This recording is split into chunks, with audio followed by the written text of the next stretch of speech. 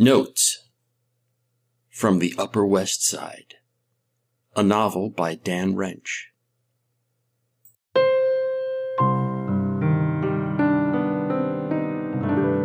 Chapter 65, Terry.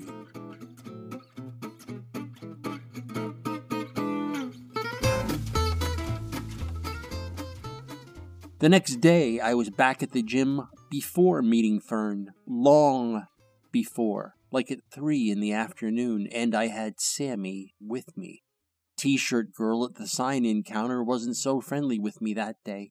She sighed noticeably when I signed my name in the little ledger next to the timestamp. Before I could say, "How's it going?" she yelled out, "Terry!" and ducked into some back room.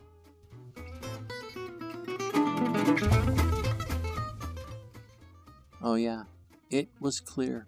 Terry told her I was this guy who liked getting blowjobs in the afternoon and bragging about it afterward with strangers. Maybe he called me an asshole. Maybe he posted something about me on Facebook. Cockblocker. Terry came out of the back room and walked over to me and said, "You're back!" Like he wasn't some loudmouth who talked shit about me to babes. "You gotta change out of the streets, though." He grinned. "I know," I said. I was giving him the stern look. "I just got here. No camaraderie for you today, Jack," I thought. "Yeah," he said. He stopped grinning like he could read my mind. "I have to pee," said Sam. "You can take the boy down to Miss Jambenois downstairs," Terry said. "She'll show him where the little boy's room is." Downstairs was the daycare suite for members. I was a member.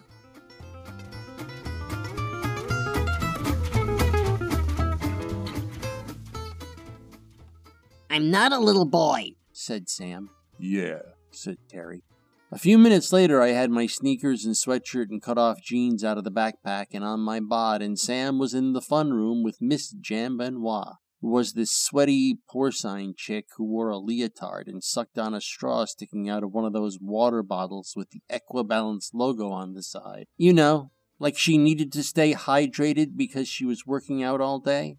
Except her gigantic ass said the closest she ever got to working out was planning a push-up while ordering a slice.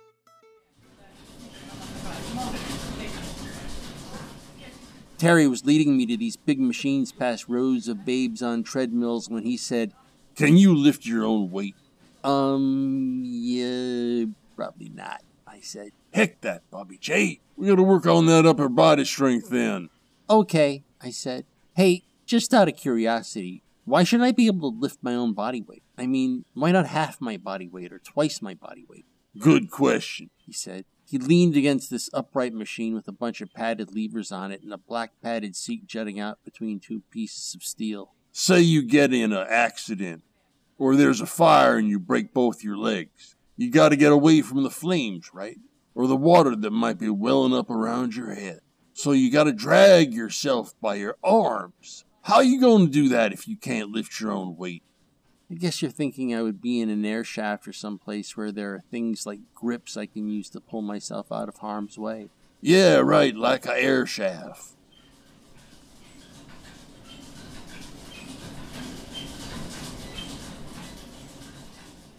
"Interesting," I said. "Good point." I pictured Terry at some Equibalance orientation where his masters handed him a bunch of cards, and on each of these cards was written a canned answer to some question a customer might ask. On one of them was a little sentence that said if somebody asks you why they should be able to lift their own body weight, you should tell them they might break both their legs one day and have to pull themselves through an air shaft. I looked around me at the guys doing pull-ups and bench presses in lateral rows. I will bet you all of my money that not one of them was preparing for the air shaft eventuality.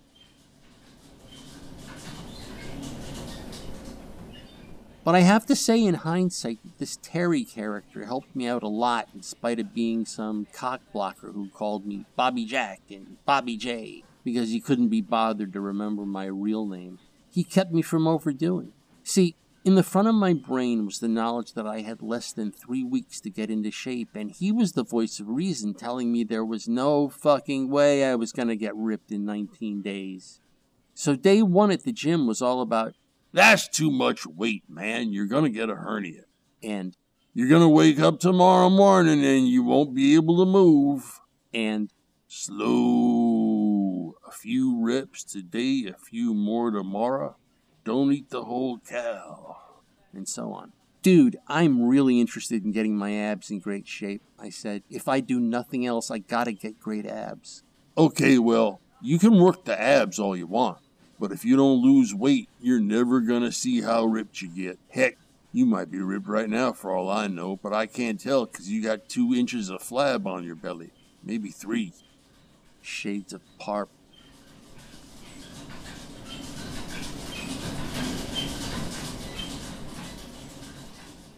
Well, can't I just concentrate on losing the weight on my abs? He laughed loud, really loud, like it was the funniest damn thing he ever heard. Hey, man, you don't lose weight off of areas. You lose it all over or you don't lose it. You ever see a big fat Bobby who's fat all over except in his waist? Or a obese lady with a little tight butt? It don't happen.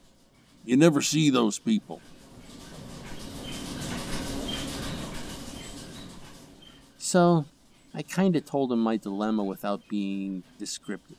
I'm meeting a girl in 19 days and I have to be in great shape, I said. Like, I'd met some babe online from Florida or someplace and we were about to hook up in the real world for the first time. Heck that, Bobby. It's always something like that. If you're in here, you're maybe a bodybuilder. Or maybe some guy who's really trying to change. Or else you're somebody who's got to boink somebody else day after tomorrow and now you're trying to get a lifetime of training into 48 hours. So what do I do? Well, you can start out on a healthy diet and just coming in to work out. You'll feel a lot better.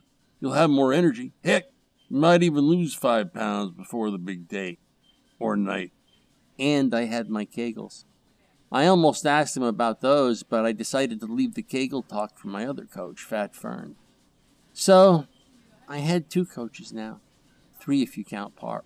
All helping me to bang a babe who wasn't my wife. I remember thinking, what a bunch of assholes. But you do what you have to.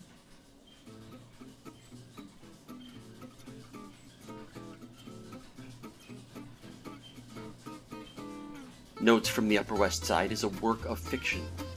The people depicted in this work do not exist. Notes from the Upper West Side, copyright 2013 to 2018, by Dan Wrench.